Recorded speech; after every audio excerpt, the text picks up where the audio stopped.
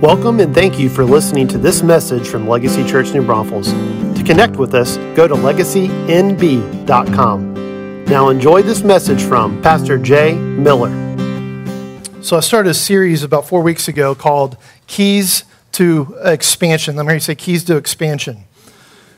And how do we step into the next steps of what God has for us? And so when Alan was with us, Dr. Alan Hawkins, he actually talked about the Lord's table. And one of the biggest keys to expansion of the Lord inside of your life and the Lord through your life is understanding the importance of the common table and the sacred table.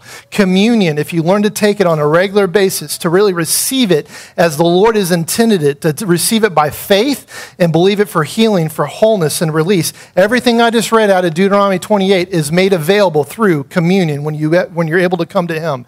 And so if you want to expand the kingdom in and through your life, make communion a very important part of your family, as much as it is the common table with your friends, with your kids, bringing them and talking about the good things that God has done, having fun from them. That will be a good key to expansion. I also talked to you about the prayers, positions of prayer. How do we position our heart? How do we come into this place where as it is in heaven, it's released here on the earth? And so I want to kind of continue in part of that theme this morning with a message called Coming In and Going Out. Let me hear you say coming in. Let me hear you say going out. Let me give you another phrase in that. To know Him.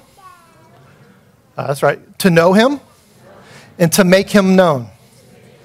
Coming in is to know Him experientially, directly. The time we just had in worship was an amazing time of coming in to the presence of God.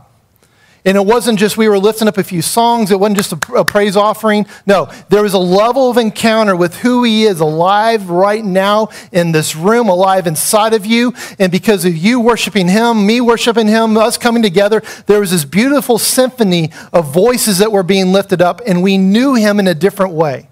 And in this place of worship, we began to know one another in a different way because we began to become one in our voices lifting ourselves up to Him.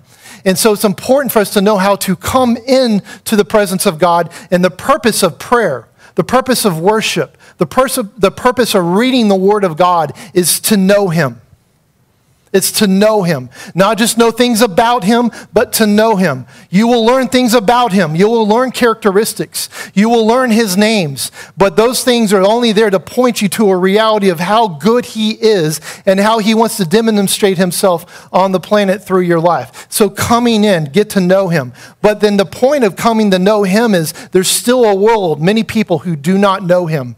And so as we make Him know, He makes Himself known to you, we have to go out. And we're going to look at some Old Testament scriptures that talked about going out to war. What is the purpose in the new covenant of going out? To make Him known. To make Him known to people who are lost, and to make Him known to the demonic realms. There's a verse in Ephesians 3 that talks about, and it was His plan to be able to use the church to make His ways known in demonstration to the second tier heaven. All the angels and all the demons. There's a way, the principalities and everything that's built itself up against the name of Jesus, He actually uses your life to make Himself known to them, where they have to go like, you are God. At the very end of this thing, they're going to bow down. Every tongue will confess that Jesus is Lord. Every knee will bow. And at the very end, even Satan's going to have to kneel down and bow. Now, it will not be a declaration of salvation for him. It's going to be a declaration of, I'm surrendering because you finally have crushed me. My rebellion is finally coming to an end, and there's no more hope for any more rebellion. In that moment, even Satan in his rebellion is going to have to say, there is no other than you. And that's the moment he gets thrown in the lake of fire. And that's going to be fun to watch, because we who know Jesus will be able to watch that. And it's going to be powerful. But in this moment, while we're here on the earth, we have to understand the importance of what it means to come in and to go out. Papa Jack says this in his book about prayer. No believer's spiritual life will ever rise to stay above the level of his or her praying. No believer's spiritual life will ever rise to stay above his or her praying. So this is not just about praying. This is about worship. This is about studying the Word. This is about encountering Him. And so there's these moments that we come into this place and we have a high water moment. It was this amazing God's in here. But when you walk out of this place, at some point, the corporate rising of the waters is going to recede because we're all going to go back to our separate places within the city. And it's in that moment where the way that I pray, the way that I seek His face, the way that I worship Him, the way that I study His Word, the way I do it in my heart, that's actually going to allow that water level to stay high inside of my life. That's why sometimes people will come into the presence of God and they'll get wet, but their hearts remain stony. And they have an encounter with God, yet they walk away untransformed because they never knew how to actually let Him come into their heart. And there's a verse that says this in the Old Testament, I will take your stony hearts and I will give you a responsive, tender flesh heart.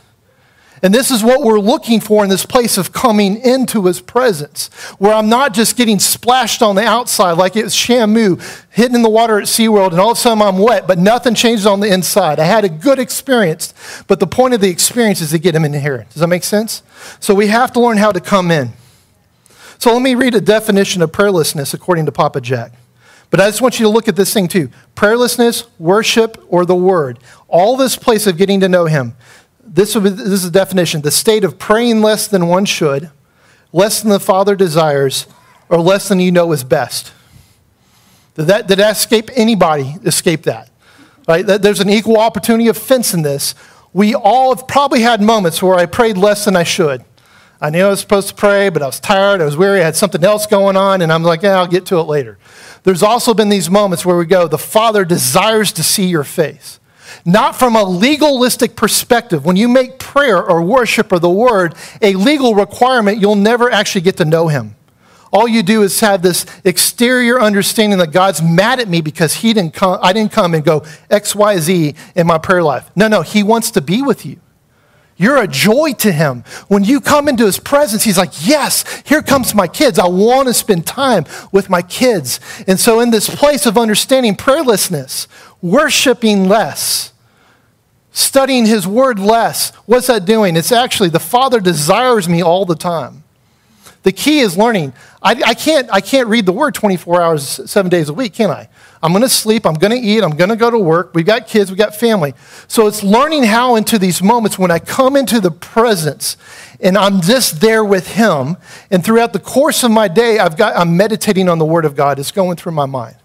I'm just praising Him as I'm going through. Lord, thank you for the opportunity to be able to work at this place. Bless my employer. Bless my employees, whatever it may be. And this place is this constant state. And so we need to come into a place of what does it mean to come in, not just in this place right here, not just when we have the band up here. How do you come in at 5 o'clock tomorrow morning and nobody else is around? How do you come into His presence at 2 p.m. tomorrow and somebody brings you a problem on your desk? How are you going to come into His presence of this? This is what we're wanting to step into. But here's what prayerlessness causes. It causes separation between us and God. Not because God is separating Himself from us, but we actually, as we don't come into the presence, we're creating a barrier inside of us, which separates us from the plan and the purposes of God. You're probably really gifted. You know how I know that? You're made in His image. Every person in this room has gifts and talents, and you've got a unique image of His image inside of you. And because of that, you probably can go to your job tomorrow and actually be very productive just because you're gifted and made in His image. But that's going to be on your own strength. What I need to do is I need to come in and realize it's from the overflow of the presence that I'm able to go out and pour His presence into everything that I do. So prayerlessness causes separation between us and God. It separates us from the plan and purposes of God. It denies Him the pleasure of time with you. And it distances you from His victory in your daily life. It distances you from knowing His victory. Do you know Jesus is always victorious? There's never been a day in all of eternity that He was actually not victorious. Somebody said, well, what about the cross? No, that was the victorious moment where He actually conquered death. They didn't take His life, He gave His life. It was victory. And so it's about taking it and pressing into it. So if you've ever been through this moment going, How do I pray more? I don't want to talk about function right now. I just want to talk about the heart of what it is, the intentionality of your heart to get into a place and seek him out. I'll give you a good example. I'm learning about the courts of heaven, and if you mark your dates, April 14th, we have the fire on the altar will be coming. We'll be getting more information about that. And then the next day on April 15th, I've got one of my brothers who's going to come teach on the courts of heaven. It's going to be absolutely fantastic. And I've been learning how to operate in the courts of heaven a little bit differently. And it was several weeks ago when Alan was with us. And that morning, I heard the Lord say, hey, I had somebody I needed to forgive. And he goes, you've forgiven that person inside of your heart. And that's really good. I'm pleased with you. I need you now to come to the court of heaven and release forgiveness in heaven. I'm like, I don't know how to do that. I just don't know. But here's what I did. You told me to do something, and by faith, I'm going to step out. And so I said, Lord, you told me to do it, so I'm coming by faith into your presence, into the court of heaven, and I'm submitting a brief of forgiveness on the behalf of this person, that the enemy would have no more reason or legal paperwork to accuse them for the offense that they had done, because I've released that offense. And it was like this thing broke in the spirit. Now, did I read a book about that? No. Did I know what it? No. It was by faith and responding to him, going, I don't know how it's going to work. I'm just going to get started. I'm going to take the first step. So times praying with the Lord is not about watching how everybody else prays. It's what is he prompting you inside of your heart to step into an expression and get into his presence. Amen? So let's discuss the first target of prayer. It's to know him. We talked about this a second ago. Let me give you some verses. Jeremiah chapter 33. Verses 2 through 3, and this is in the Message version. It says this, this is God's message. The God who made earth, made it livable and lasting, known everywhere as God. Call to me and I will answer you. I'll tell you marvelous and wonder things that you can never figure out on your own. What's Jeremiah saying? Here's the message that God wants you to know. God makes himself known to you. His ways to you. He wants you to know him so you can understand how the earth works. 1 John chapter 5, verse 20. And we know that the Son of God has come, and he has given us understanding. Let me hear you say understanding. So that we can know the true God. Let me hear you say no. And now we live in fellowship with the true God because we live in fellowship with his Son, Jesus Christ. He's the only true God, and he is eternal life. That word know there in the Greek is epikenosis. It means to experientially know him. So we're in this process of having an encounter with him. This is why it's important when you come forward for prayer and ministry sometimes, and you have somebody that's laying hands on you. What's happening? It's actually connecting you with him through that other person, but the presence, you can feel him tangibly on you. There's a place of comfort. This is why it says, comfort those who need comfort. Mourn with those who mourn. Rejoice with those who rejoice. What is that? Sometimes we need flesh and blood right next to us, and we need community to be there. But what is it? It's the presence of God, making himself known to you. And where do you discover that? In the quiet place. By being able to press in and just ask him, Lord, you said you make yourself known to me. So I just want to know you. Reveal yourself to me, beginning to ask him questions of what it looks like. John chapter 17, verse 6 says this, I've revealed your name to the men you gave me from the world. They were yours, and you gave them to me, and they've kept your word. Now they know that all things you have given to me are from you. Because of the words that you gave me, I have given them. They have received them and have known for certain that I came from you. They have believed that you sent me, and I pray for them. I'm not praying for the world, but for those you've given me, because they are yours. Doesn't mean we don't pray for the world. That just wasn't his assignment right now, okay? Everything I have is yours, and everything you have is mine. I've been glorified in them. I'm no longer in the world, but they are in the world. And I'm coming to you, Holy Father. So protect them by your name that you've given me, so that they may be one as we are one. Verse 20 says, and I pray not only for these, but also those who believe in me through their message. May they all be one as you, Father, are in me and I am in you. May they also be in us, so that the world may believe you sent me. Let me hear you say going out. So as you come in, you become one with him. Then you go out, the world can believe. The coming in and going out. We'll unpack that a little bit more later. John 10:30 says this, the Father and I are one. So to know, and the Hebrew word is yada. Adam knew his wife Eve, and she conceived and bore Cain. It produces life. Jeremiah 22:15. But a beautiful cedar palace does not make a great king. Your father Josiah also has plenty to eat and drink, but he was just and right in all his dealings. That's why God blessed him. He gave justice and help to the poor and needy, and everything went well for him. Isn't that what it means to know, says the Lord? To know me. That Hebrew word again is yada. To experientially know him. There's going to be a production. There's going to be a fruit that comes out of the place of intimacy I come in. It's going to, a fruitfulness is going to come out of your encounters with him. You follow me? Jeremiah 22, 15 through 16. I know I'm going fast because I had a shorter time and I want to get you all out before noon. And then you can go back on YouTube and you can put it on 3/4 speed. We went through Dan Mohler, hours and hours of teaching, and we actually had to slow it down because he was and then at 3/4 speed, it was normal speech, so it was good. Let me give you one more time in the Greek or the New Testament where it talks about epikenosis. 2 Peter chapter 1, 1 through 4, it says this, Simon Peter, a bondservant and apostle of Jesus Christ, to those who have obtained like precious faith with us by the righteousness of our God and Savior Jesus Christ. Look what he says. Because of that, grace and peace be multiplied to you in the knowledge of God and of Jesus our Lord. Let me say in the knowledge of God. What is that word? Experientially know him.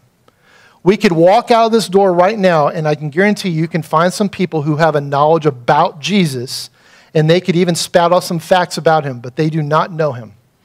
They haven't been transformed. It hasn't come from the inside out, but they've had an encounter with the knowledge of good and evil about somebody.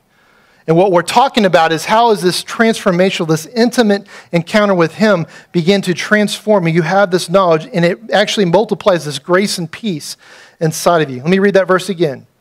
Grace and peace be multiplied to you in the knowledge of God and of Jesus Christ our Lord. As his divine power has given us all things that pertain to life and godliness, through the knowledge of him, there's that word again, who called us by glory and virtue, by which has given us exceedingly great and precious promises, that through these, listen to this, you may be partakers of the divine nature, having escaped the corruption of the world.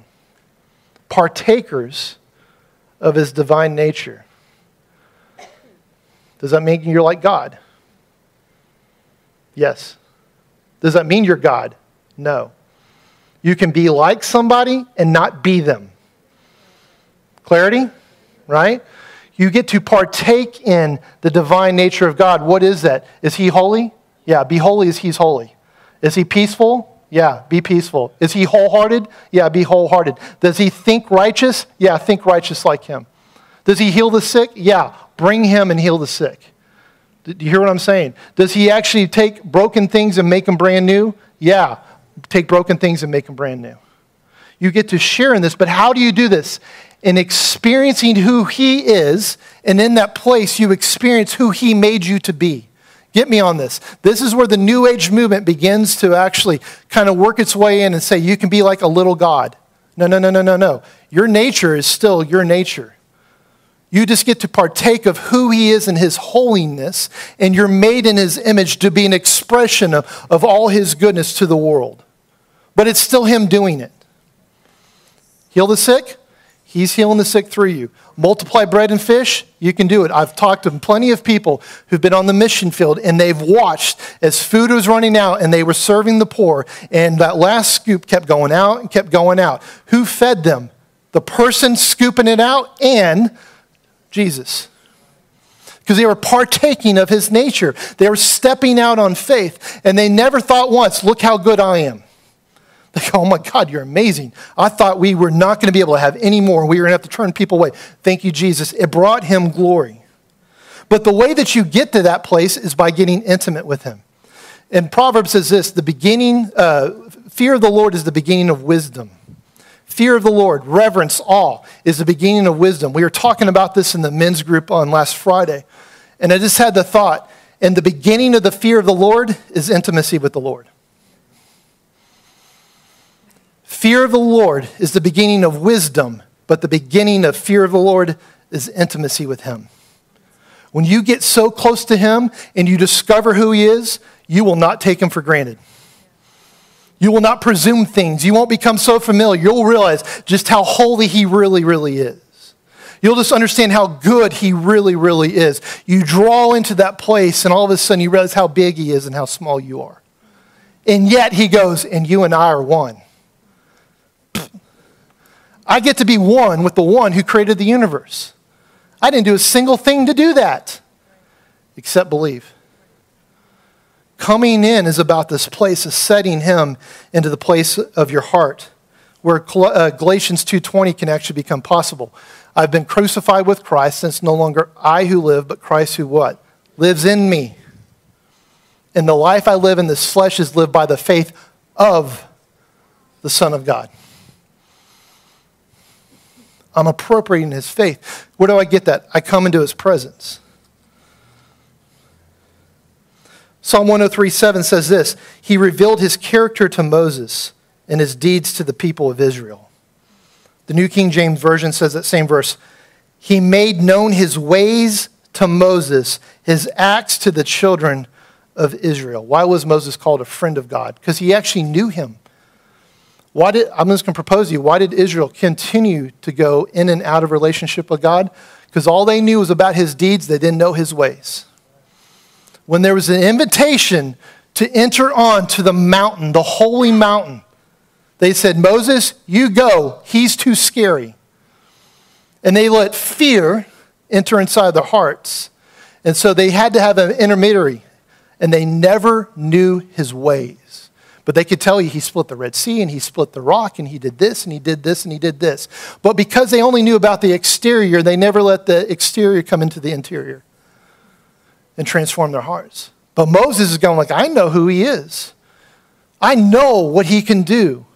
I remember there's a story when we were beginning to move into the ways of the Spirit, and I had somebody challenge me and they go, I just don't think theologically God still heals today, and started going through a list of stuff. And at that point, I was still new in my journey into it. And I told him this, I know you've got all that. I used to argue the same thing, but I just watched the blind eye open in the name of Jesus. The experience I've had with him trumps your theory about what he can and can't do. You have to get in to where it's scary sometimes. You know what that requires? Get over yourself. We always talk about this in Freedom Ministry. Sometimes you got to drive down the Lowe's, buy a ladder, and get over it.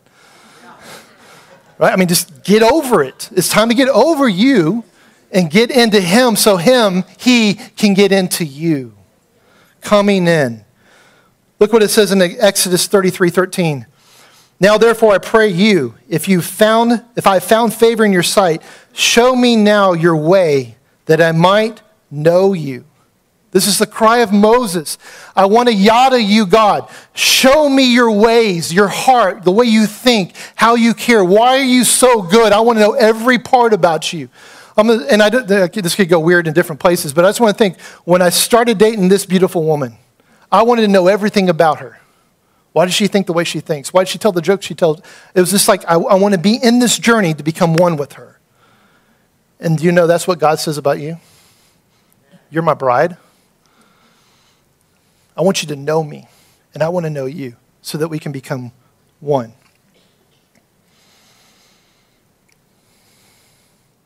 I'm just going to read that Exodus 33, 13 through 19. It says this, if it is true that you look favorably on me, let me know your ways so I may understand you more fully and continue to enjoy your favor. And remember this nation of yours as your very own people. The Lord replied, I will personally go with you, Moses, and I will give you rest. Everything will be fine for you. Then Moses said, but if you don't go personally with us, don't make us leave this place. How will anyone know that you've looked favorably on me and your people, if you don't go with us? For your presence among us sets your people and me apart from all the other people on the earth. And the Lord replied to Moses, I will indeed do what you have asked, for I look favorably on you, and I know you by name. And Moses responded, then show me your glorious presence. Then the Lord replied, I will make all my goodness pass before you, and I will call out my name Yahweh before you, for I will show mercy to anyone I choose, and I will show compassion to anyone I choose. You know what's interesting about this verse? Historically, going back for that, he has this moment. Hey, Moses, take the people, go to the promised land, and I'll send an angel with you. He'd already told him who was going to go with him. And Moses came to this realization, but an angel doesn't carry your presence like you do. I won't settle for a servant when I can get the king. Do you hear what I'm saying? I love angels. They're here. They were ministering this morning, but they're only servants. They're only messengers. They're not God. Okay? I want him and him alone. And so this is the place of when we sing that song of Echo Holy, 1,000,000 angels falling on their face, all echoing, holy, holy, holy is the Lord. It's in this place. And this is where Moses goes, we can't take the promised land without you. I'm not going to even try it. And notice when he says, it's your presence that separates us. I kind of had this thought, you know where deception enters in? We enter into a place with a supernatural being, and it's not God. And people can't distinguish. Is that New Age? Is that Muhammad? Is that Buddha? It creates confusion. But when Jesus steps in the room, there's no doubt. There's no other name. His presence separates us from all other religions and all the people on the earth because he's alive and he's real. So coming into his presence is absolutely necessary for life and where we receive what we need to go out. So let's talk about coming in and going out as a key to expansion. 1 Kings chapter 3, verse 5. And I promise you, if you've never heard this message before, you won't be able to unhear it again. You're going to look through Scripture and you're going to begin to see coming in and going out, coming in, as a theme in several different places, Old Testament and New Testament. 1 Kings chapter 3, verse 5. I'm going to read through verse 14. It says, at Gibeon the Lord appeared to Solomon in a dream by night, and God said, ask, what shall I give you? Solomon said, you have shown great mercy to your servant David, my father, because he walked before you in truth and righteousness and uprightness of heart with you. You have continued this great kindness for him, and you've given him a son to sit on his throne as it is this day. Now, O Lord my God, you have made your servant king instead of my father David. But I am a little child, and I do not know how to go out or to come in. In other words, my dad, David, was a worshiper and a warrior. I know this came from his relationship with you, and I don't know how to do it. Verse 8, and your servant is in the midst of your great people, whom you've chosen, a great people too numerous to be numbered and counted. Therefore, give to me your servant an understanding heart to judge your people, that I may discern between good and evil, for who is able to judge this great people of yours? Literally, it means, let me think as you think. Let me see as you do. As you think, let me do as you do. Let me see how you move. It's actually repentance. In an Old Testament context, it had nothing to do with sin. If the only time you repent is because you sinned, you're actually only getting a smidge of what repentance has to do with anything. Repentance is an ongoing encounter with thinking like him. And it doesn't have to do with anything with sin. So in this moment, Solomon's like, he's already king. He's in this place. God says, ask me whatever you want to ask me. You want some cars, you want some this, you want some that. I mean, he was like, ask for me for anything. He goes, I want to know how to come in and go out. There was something I watched my father, David, do in a place of intimacy that made him successful in everything he did. Would you give me the wisdom to actually be able to guide these people? What happens when you come into the presence of God? You don't just discover who he is, you discover who you are. You discover what assignment, what gifting, what talent, what anointing you're actually going to be able to get from the Lord to actually carry out the going out part of this. Look what it says in verse 10. The speech pleased the Lord that Solomon had asked the thing. And God said to him, because you've asked for this thing, have not asked for long life for yourself, nor have asked for riches for yourself, or have asked the life of your enemies, and have asked for yourself understanding to discern justice, behold, I have done according to your words. See, I've given you a wise and understanding heart. Let me hear you say heart. Whose heart was that? God's. If he was the wisest man to ever live, whose heart did he do that with? It was not the man, it wasn't a man's heart. He gave him his own heart. What more could you ask for God when you go in, Lord? I've got this people who are difficult to love or to forgive, or I don't even know how to do this. But will you give me your heart to know how to love these people? Verse 14 says, "So if you walk in my ways and keep my statutes and my commandments, as your father David walked, I will lengthen your days." What's interesting is Solomon did not. He made a mistake. He stopped coming in because he thought he had it all. And we know that, just according to age, he probably lived to be 59 or 60. So he never actually saw his life extended because he made compromises. But imagine is this. He took what God had given him as wisdom and an understanding heart, and he became haughty in it. And said this, I don't need anything else. I'm the smartest one around. So I'm going to marry this woman, I'm going to marry this woman, I'm going to marry this woman. I'm going to do all these things that are against the Lord. And he forgot the heart he was actually carrying. Look what it says in Deuteronomy 31, verse 1 through 3. Moses went and spoke these words to all of Israel. This is right before they're about to enter into the promised land. He says, I'm 120 years old today, and I can no longer go out or what? Come in. It wasn't because he was sick. It was because his assignment ended at the Jordan River.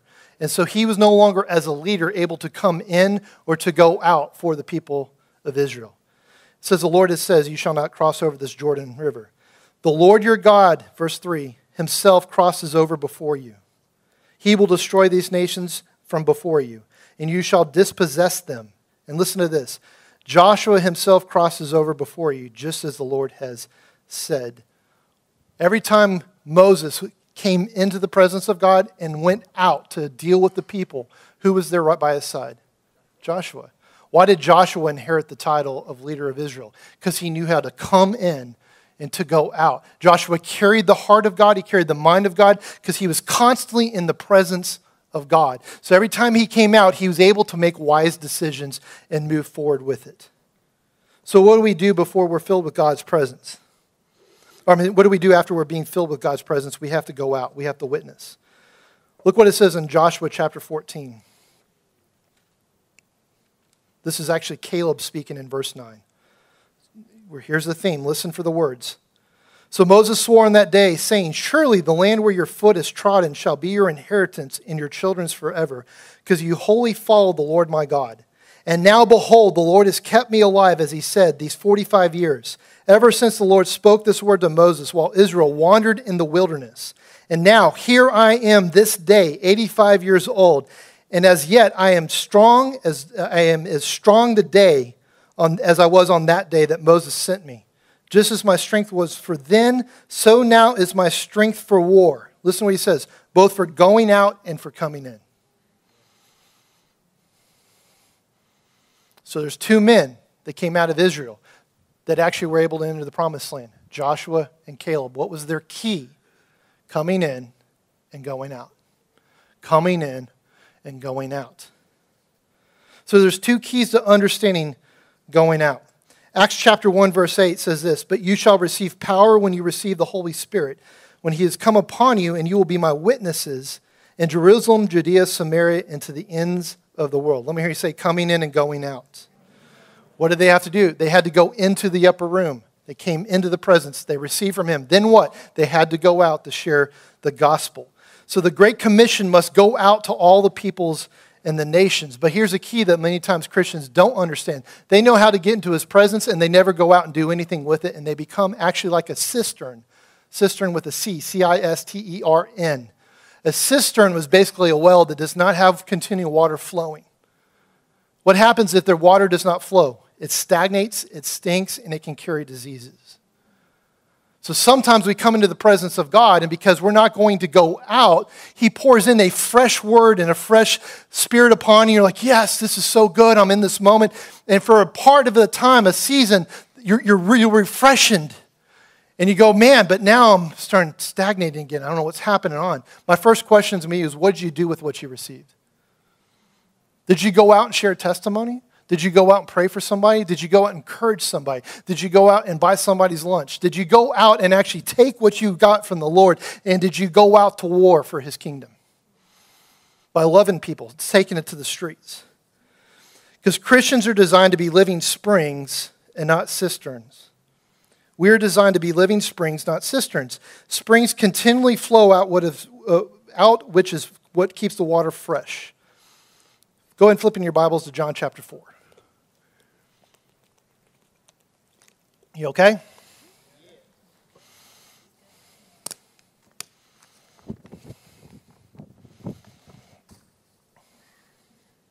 Verse 1. Jesus knew the Pharisees had heard that he was baptizing, making more disciples than John. Though Jesus himself didn't baptize them, his disciples did. So he left Judea and returned to Galilee. But he had to go through Samaria on the way. Now, if anybody understands the region and geography of Israel, this was not along the way of where he was going. He actually had to go out of his way to get where he went. But he knew he had to go there. So it says, eventually he came to the Samaritan village of Sychar, near the field that Jacob gave to his son Joseph. Joseph's well was there, and Jesus, tired from the long walk, sat wearily beside the well about noontime.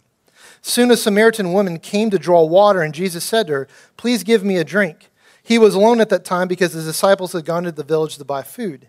The woman was surprised, for Jews refused to have anything to do with the Samaritans. She said to Jesus, "You're a Jew and I'm a Samaritan woman. Why are you asking me for a drink?" Jesus replied, "If you only knew the gift God has for you and who you were speaking to, you would ask me and I would give you living water." Let me hear you say, "Coming in." This is what Jesus is saying. If you only knew who you had access to, you would come into me and then there's living water would begin to spring up inside of you. Verse 11, "But sir, you don't have a rope or a bucket and this well's very deep. Where would you get this living water? And besides, do you think you're greater than our ancestor Jacob, who gave us this well? How can you offer better water than he and his sons and his animals enjoyed?" Jesus replied, "Anyone who drinks this water will soon become thirsty again. But those who drink the water I give them will never be thirsty again. It becomes a fresh, bubbling spring within them, giving them eternal life." "Please, sir," the woman said, "give me this water. Then I'll never be thirsty again, and I won't have to come here to get water." "Go and get your husband," Jesus told her. "I don't have a husband," the woman replied. And Jesus replied to her, "You're right, you don't have a husband, for you've had 5 husbands, and you aren't even married to the man you're living with now. You certainly spoke this truth." "Well, sir," the woman said, "you must be a prophet. So tell me why it is that you Jews insist that Jerusalem is the only place of worship." Let me hear you say worship. Coming in always has to do with worship. "While we Samaritans claim it is here at the mount where our ancestors worshipped." Jesus replied, "Believe me, dear woman, the time is coming when it will no longer matter whether you worship the Father on this mountain or in Jerusalem. You Samaritans know very little about the one you worship." Let me hear you say, "know very little." So the key, again, coming in, so I get to know the one I'm coming in relationship with. It says, "While we Jews know all about him, for salvation comes through the Jews. But the time is coming, and indeed it's here now, when true worshipers will worship the Father in spirit and in truth. The Father is looking for those who will worship him that way. For God is spirit, so those who worship him must worship him in spirit and in truth." The woman said, "I know the Messiah is coming, the one who is called Christ. When he comes, he will explain everything to us." Then Jesus told her, "I am the Messiah." I just want you to hear this. What happens when you come in? You get cleaned up. You get healed up. You become wholehearted. We cannot go do ministry from a broken heart because you'll give away what you've got. It doesn't mean you have to be perfect. It doesn't mean you have to have it all figured out. But what it does mean is this. I know what I'm actually giving to people. What I'm giving away to people is not what I have to give, but I have to get what he has. So rivers of living water begin to spring up inside of me. Now I have something that I can actually give away. So look what happens here. Verse 27, the disciples came back. They were shocked to find him talking to a woman, but none of them had the nerve to ask, What do you want to do with her? Why are you talking to her? Verse 28, here's what I get. The woman left her water jar beside the well. So the place she had actually been getting her identity from, the place that she began substance from, the place that she had her life circled around, she leaves it behind and she runs back to the village telling everyone, "Come and see a man who told me everything I've ever done. Could he possibly be the Messiah?" Let me hear you say, "going out." So she comes into the presence, and not even by her own volition. Jesus came and found her. So here's why I'm going to use this verse as an example. You don't need the lights. You don't need the music. You don't even have to be. All you have to do is have an intention on God. God, where are you at? He's looking for you. You can accidentally run into his presence. Just know the one you run into and embrace it. It's that easy to press into him. But then there's this point of how do we go out with it? Look what it says in verse 39. Many Samaritans from the village believed in Jesus because the woman had said, "He told me everything I ever did." When they came out to see him, they begged him to stay in their village, so he stayed for 2 days, long enough for many more to hear his message and believe. Then they said to the woman, "Now we believe, not just because of what you told us, but because we have heard him ourselves. Now we know that he is indeed the Savior of the world." Coming in, going out. John 7:38, anyone who believes in me may come and drink. For the scriptures declare rivers of living water will flow from his heart. Let me give you one more verse. What happens if you don't go out? 2 Samuel chapter 11, verse 1. This is a man, David, who was a man after God's heart. But look what he says here, verse 1. In the spring of the year, when kings normally go out to war, David sent Joab and the Israelite army to fight the Ammonites. They destroyed the Ammonite army and laid siege to the city of Rabbah. However, David stayed behind in Jerusalem. What follows this? His encounter with Bathsheba. He has an affair with Bathsheba. He has her husband killed. This thing, because he did not go out in the time that he was supposed to go out, he became stagnated inside of himself. And so in that place, it actually polluted his mind. So what I'm telling you is if you don't come into the presence and then go out, what will happen, even the good thoughts you had about God will actually start to stagnate inside your mind, and you need fresh manna. You need fresh water. There needs to be continue. Come in, go out. Come in and go out.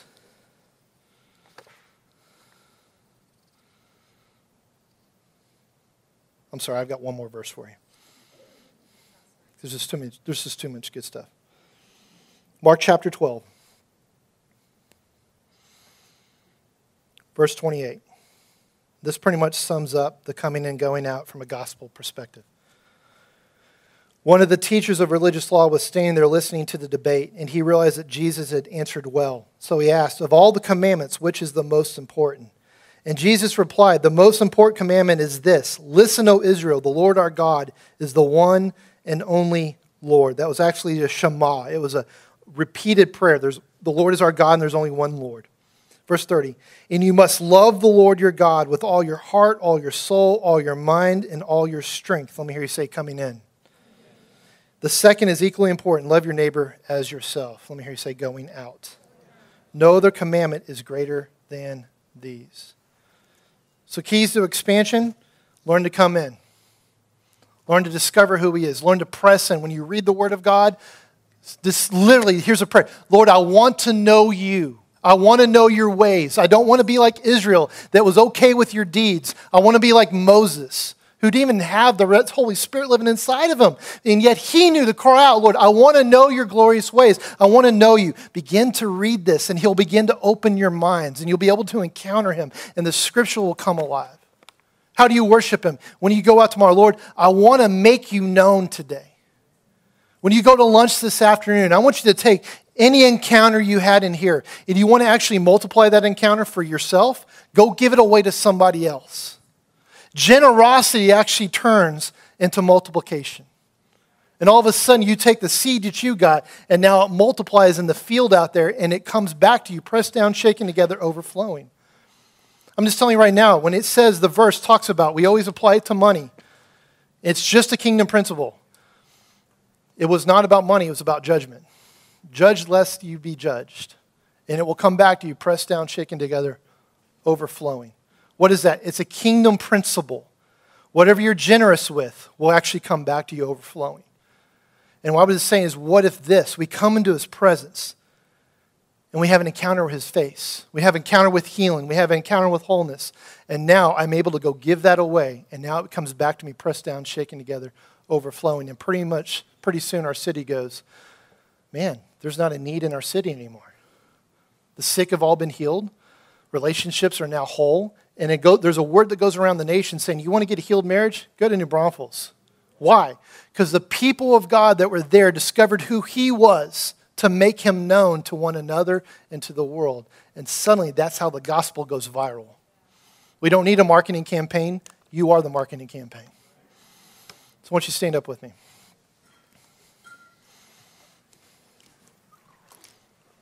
So, Father, we just thank you for your goodness. And I thank you, God, that you are faithful. You said if we seek you, we will find you. I thank you that you don't hide yourself from us. You might hide some revelation for us to discover, but you never hide yourself from us. And so I ask this morning, the same grace that we experienced during worship corporately, where we came into your presence and people were being healed and set free, people were growing into a place of intimacy. Would you just release a grace for that for 5 a.m. tomorrow morning when somebody gets up to go to work? At 2 p.m. tomorrow when a problem comes across somebody's desk? When we go to school tomorrow, Lord God, in these places, Lord God, would you just begin to multiply, Lord God, the place of coming into your presence so that as we go out, Lord God, greater things flow.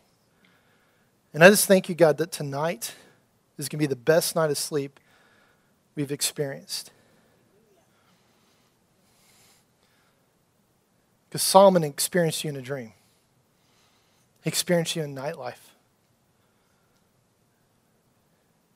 And so, Lord, will you make yourself known? Overcome every objection. And transform us so we can release it in our world. And we just declare this right now in Jesus' mighty name. And all God's people said, amen, amen, amen. Thank you so much for joining us as we seek first after God's kingdom and release it to transform lives and cities. If you would like more information about how to grow in the kingdom or connect with Legacy, go to our website, www.legacynb.com.